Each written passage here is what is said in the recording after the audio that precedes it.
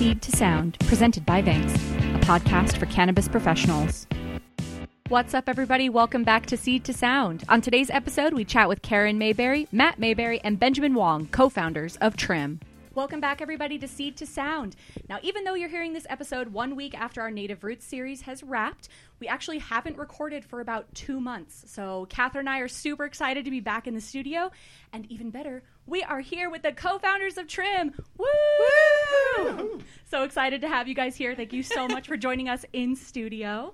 Thank you. Yeah, we're really excited to be here. Yeah, it's a pleasure to be here. Now, before we fully jump in, I want to, again, express my excitement at having the three of you here. We talked months ago at this point about having you guys in studio, and now it has finally come to fruition. So thank you again for being here. Really, really appreciate you guys taking time out of your busy schedules. And with all of that being said, please introduce yourselves and let us know a little bit about what each of you do at Trim. Thanks, Hannah. It's great to be here. My name's Karen. I am the marketing director and one of the 3 co-founders of Trim. And given that we are a small and scrappy team, we all wear a lot of hats, but I find a lot of pleasure in content creation and engaging with our community and reading and writing, learning everything I can about cannabis cultivation and software development. So yeah, that's what I do. Awesome. I'm Matt. I'm the CEO, and for the majority of the time that Trim has been in existence, I really focused on our software development. Just recently, we brought on a CTO that's based here in Colorado, in Denver. His name's Sean McCullough, and he's from Baker Technologies. He was the VP of engineering over at Baker. So now I'm doing less software development, and I'm focusing more on growing the business, raising some capital. I still keep product management and design work under me, but effectively all the other engineering work is now managed by Sean and his team. Very nice. And I'm Benjamin. I'm the COO of Trim here and co-founder with both Matt and Karen. And my responsibilities are really just sort of internal and outward-facing operations, sales, installation, and our hardware. Very cool. So why don't each of you walk us through your career journey and tell us how you got into the cannabis industry? Yeah, so I'll kick it off. Benjamin and I actually have a similar career journey, I guess you could say. We both ended up working together, but kind of had different paths to get there. I started in civil engineering. Shortly out of graduated from college, though, the housing market crash occurred, and civil engineering got to be a pretty dismal place to be. So I started looking for other opportunities, and the solar industry was really on the rise right then. It was really similar, actually, to where the cannabis industry is at right now. It was a very nascent market with a lot of small startups. I mean, basically, it was an industry of startups at that point, very similar to cannabis. It seemed like a really exciting place to be, so I took a job that was pretty pitiful pay initially to get into solar. But I learned a lot at that job at a small startup, and it paved the way for a pretty successful career in solar. Ended up working at SunPower, which is one of the largest solar manufacturers in the U.S. I started as an engineer and then eventually worked my way into product management based on a mentor that I had that was the executive vice president of product there. Kind of pulled me over into the business side of things. And even though in college, when I was in engineering school, I thought I never wanted to be anything close to marketing or sales, once I actually started doing it, I really liked it and enjoyed it. So ended up becoming director of product management at SunPower. And that was a really exciting journey through kind of rising up through from engineering up into an executive or director level. Benjamin and I were working together. I don't want to steal his thunder too much because I know he's going to go. But yeah, we started looking at other opportunities. Cannabis was really exciting to us. We both had kind of a passion for cannabis. And as we started to look at the cannabis market, we thought that we would build an energy management product for cannabis. And that was initially kind of like how we decided to move into the industry. Definitely changed we pivoted shortly after transitioning into cannabis, but that was kind of the genesis of the idea and how we started it. And just to add on to that, the way Matt alluded to the fact that our paths merged in the solar industry. Previous to that, I had been an electrician for about 15 years working in California and Northern California. And at the time, the medical market was coming up, and I had a lot of peers and friends that were starting to set up their own grows and cultivation spaces, and me being one of their peers and electricians lent a hand on quite a number of facility spring-ups, and eventually ran my own farm for a little while, and then sort of decided to transition my career back into a more normalized career path, and went into solar, where I was a lead electrician and project manager, and eventually found my way into SunPower as an engineer, where I met Matt. And in a similar vein, the way that Matt was pulled over to the product management side, Matt pulled me over to the product management side after about 5 years, and we started working together pretty closely and realized we had a shared vision and shared passion for a lot of things. So it was a pretty natural progression. Yeah, we worked together for about 6 years before starting Trim. So my entry into the cannabis industry, I have to say, is fortuitous. I've had a lifelong love affair with cannabis. And Matt and I are actually married. So when these guys were talking about, the idea of starting a company and entering the cannabis industry, I immediately wanted to jump on board. And I have a background in marketing. And I kind of consider myself like the underdog of the team. I was actually a stay-at-home mom before joining the team. And cannabis was really instrumental for me there, like being a little bit alone, raising a child for the first time, having no experience. So parlaying like my love of cannabis and knowing how much healing and positivity it can bring into people's lives, I was very eager to join the team and grow with the company. I love that. Karen's also very modest, too. She's such no experience. But she has a degree in marketing from UGA, and she also went to General Assembly and did a digital marketing program. So I think that she's being very modest about that. But well, thank you. But Matt and Benjamin have very impressive work experience, and I feel like it's good when you have something to prove. It makes you work that much harder. Definitely. And that's kind of how I live this life, working for Trim, and I feel honored to work on this team. we're very lucky to have you. Yeah, I don't know what we would do without you. Seriously. Oh, that's Aww. adorable. I love that. So now you touched on it a little bit, Matt, but where did the idea for Trim originate? What was that kind of spark of inspiration that, created this whole... Can I call it an empire? Can I call it a mini empire? Is that okay? I feel like you guys are about to take the world by storm. That'd be very storm. gracious of you to say that. Yeah, so I mentioned that when we first got into solar, it was a really nascent market, and we got to experience the exciting time of a market growing into a mainstream market. At the time when we got into solar, very few people even knew someone that had it on their house, and now it's a relatively common thing that you see frequently. You see advertisements on TV for it. It's on the radio. It's a much more mainstream concept. That was really fun during the early days. It was really, really exciting. We got to do a lot of everything. It was very cowboyish, shoot from the hip, and we'll make up for it later. It got to be a little less exciting as we raised. We grew in our careers to a higher, a more elevated place in our companies, respectively, and then similarly, the industry had kind of. The growth is still very meaningful, but it was not as hockey stick up to the right, Right. And so we started looking for what's another market that would be excited to get into, and cannabis was a really obvious one because all three of us have a pretty clear passion for it. I've been a hobby grower for I remember I planted my first bag seeds when I was 16, so and that's unfortunately 20 years ago. So we I've kind of had the early stuff that I did was very poor quality, but I would say that I've gotten to a place where we've gotten better. We've gotten pretty good at it. So we had that as an interest level, I guess you could say there, and we knew a lot of people that were in the industry, and so it seemed like a good natural fit of where we could apply our skills. The initial idea, as I mentioned, was an energy management product, and for those that don't know what that is, it's basically using software and hardware to help businesses reduce their electrical load for the purpose of saving money. And so we knew how much energy indoor cannabis grows actually use, and so we thought we could help them reduce costs this way. In order to kind of gauge whether or not the market was interested in this product, we built a really rough prototype. We actually didn't write a line of code. We built a really rough, clickable prototype using some design tools. And we bought a trade show booth, and we went to the booth and tried to sell this prototype that we had to see if people wanted it. Nice. And the feedback that we got was there was something there that was interesting, but it wasn't the right product. It was energy was a feature. It wasn't the whole product. And so we started to figure out okay, what's really between the lines here that customers are asking for. And that we left that trade show both invigorated and also a little concerned because we had already all quit our jobs and we're working on this full time. And so on the way home, we drove there because we're very budget. We still are very budget.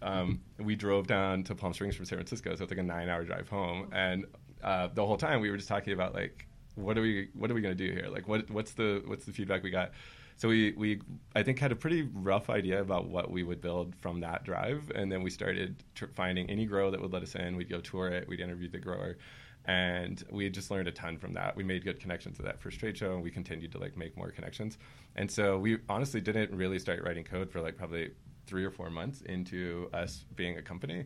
And then once we had a pretty decent idea of what we could build that would add value to customers, we started thinking through like what the architecture would look like, and we landed on this idea of farm management. Largely, the reason that we ended up there was at that same trade show I mentioned, growers would come up to the booth and they'd say, "So what do you guys do?" And we'd explain it to them, and kind of as an icebreaker, we'd say, "So tell us how much you spend per pound on energy."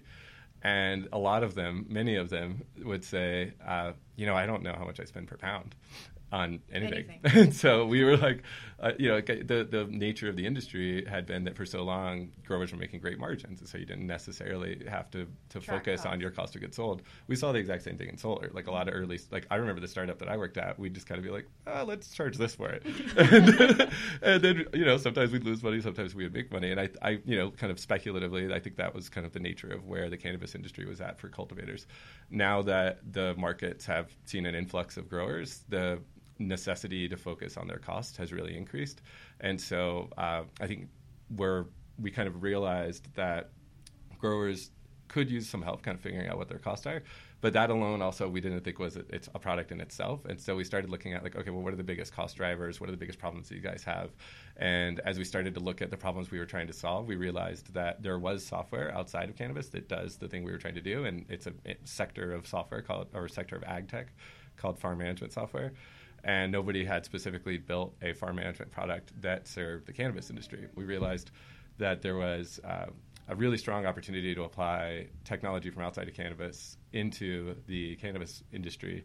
And it also fit within our wheelhouse. So we know a lot about IoT, Internet of Things, connectivity devices, and we also have a strong background in building software products. So it seemed like it was still like a natural fit for us as a skill set. And it really seemed like it was solving the customer product in a superb way. That's awesome. I think that the fact that you started with something on a relatively small scale and you took the feedback that you got and you ran with it. I feel like there are a lot of companies who don't do that. They're just so set in their ways. They have an idea. They want to see that through, and they're not willing to grow beyond that. And so the fact that you recognize that so early on, I think is what kind of separates you from a lot of other companies out there. So great job. Congratulations on that alone.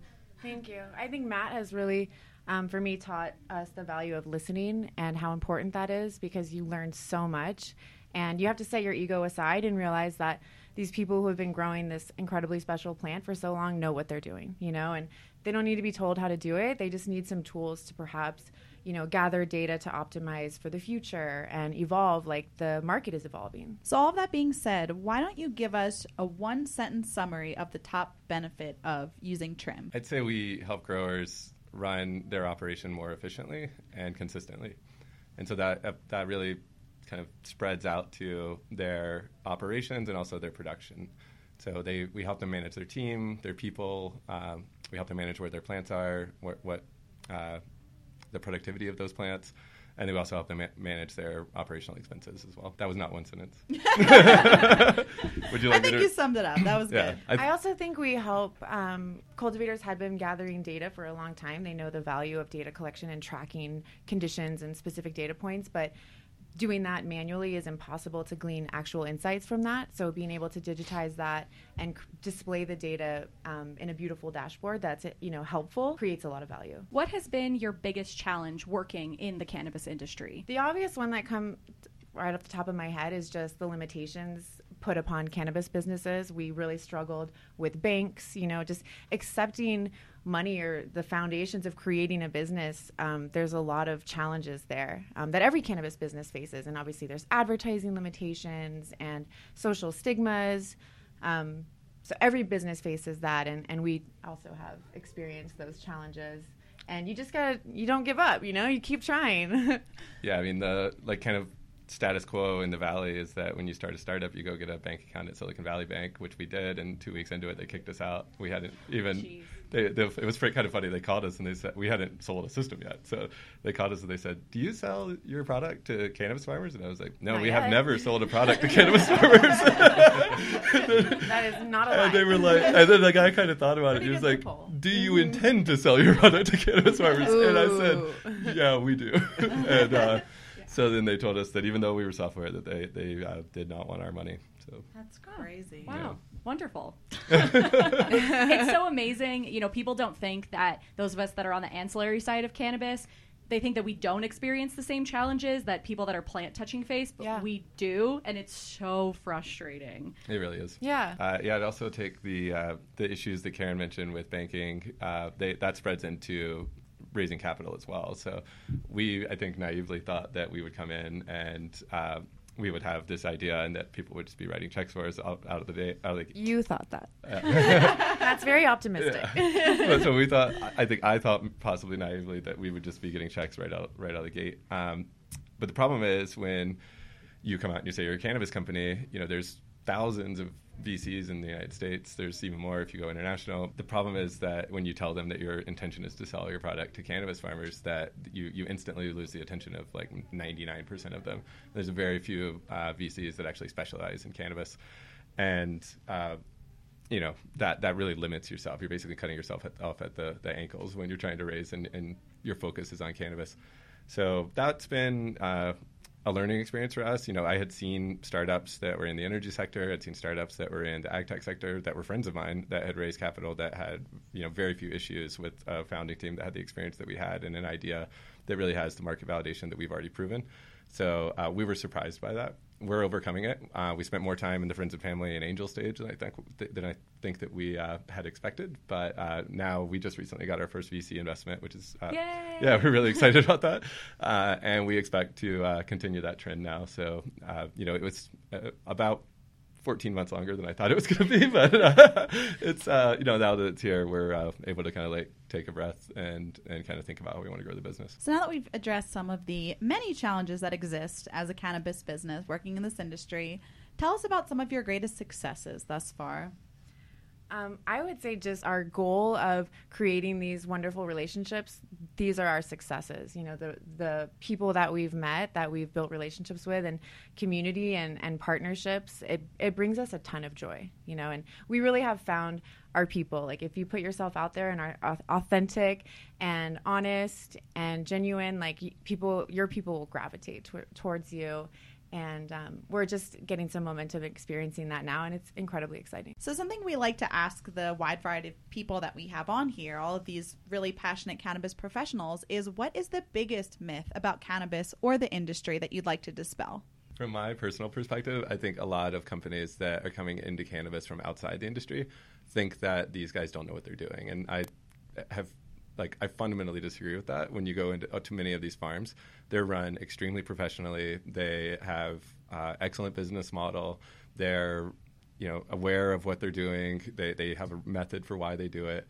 And, you know, the reason we're able to succeed in this industry is that we're kind of helping them with some tools that maybe they haven't found that are specific to what they need. But we're not coming in here with the mindset of, you know, we're going to teach these stoners how to, you know, do inventory management and run their farm. Like, we're helping them do what they do better and giving them tools that don't exist right now. So that's probably, like, I think the biggest myth about coming into the cannabis industry is, you know, it's a solid industry. It's an industry of startups, but it's a solid industry, and there's a lot of people that know what they're doing. And then maybe more on the consumption side and the consumer side.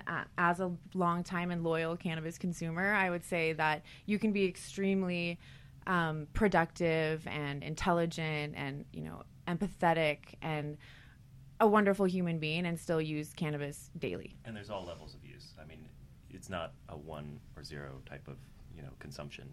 Some people like to imbibe a little bit on the weekends, just to dispel the myth that once you use it, you're forever labeled a hardcore stoner. You know, that is not the truth. We all know that. I'm okay being labeled a hardcore stoner. Me too. Yeah. I know. I'm taking back stoner for, like, the people. Like, I don't think it has to be negative. No, like, definitely not. Let's take it back. All right. Thank you so much, Trim team for being here today. We super appreciate having you guys out. I know that you're here from California, if I didn't mention that before, so you came quite a long way. I know you didn't come here for Seed to Sound. I'm going to choose to believe that you did. We did. We're pretending We that you did. did, Yeah, we 100% absolutely did. I did. I've just been camping outside waiting for this. That's all I want. That's all I That's want. who that guy was outside. Yeah, it was Matt. Well, thank you again so much for joining us today. It was an absolute blast. And if you're not already familiar with Trim, check out their website. All the information is there. A super awesome platform. If you have a farm or a grow, you need them. Use them. And thank you again so much. Thank you so much, Hannah and Thank you, Catherine. guys. Thank you so much.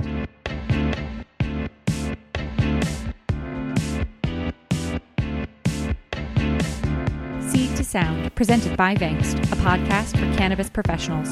Produced by Hannah Holmgren and Catherine Jamiro. Music by Tyson Weigel. For more information, visit www.blog.vangst.com.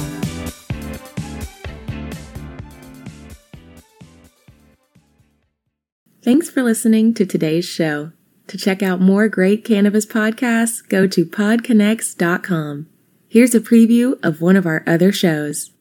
How do cannabis CEOs balance growth and optimization strategies? What is THCO, Delta-10, and CBNA, and why should you care about these minor cannabinoids? And why isn't the endocannabinoid system covered in medical school? Most people think they're up to date in trends in the cannabis industry, but they're about 6 weeks behind. Learn about what is truly next in the cannabis space by joining myself, Brian Fields, and Kellen Finney every week on the Dime Podcast, and of course, on PodConnects.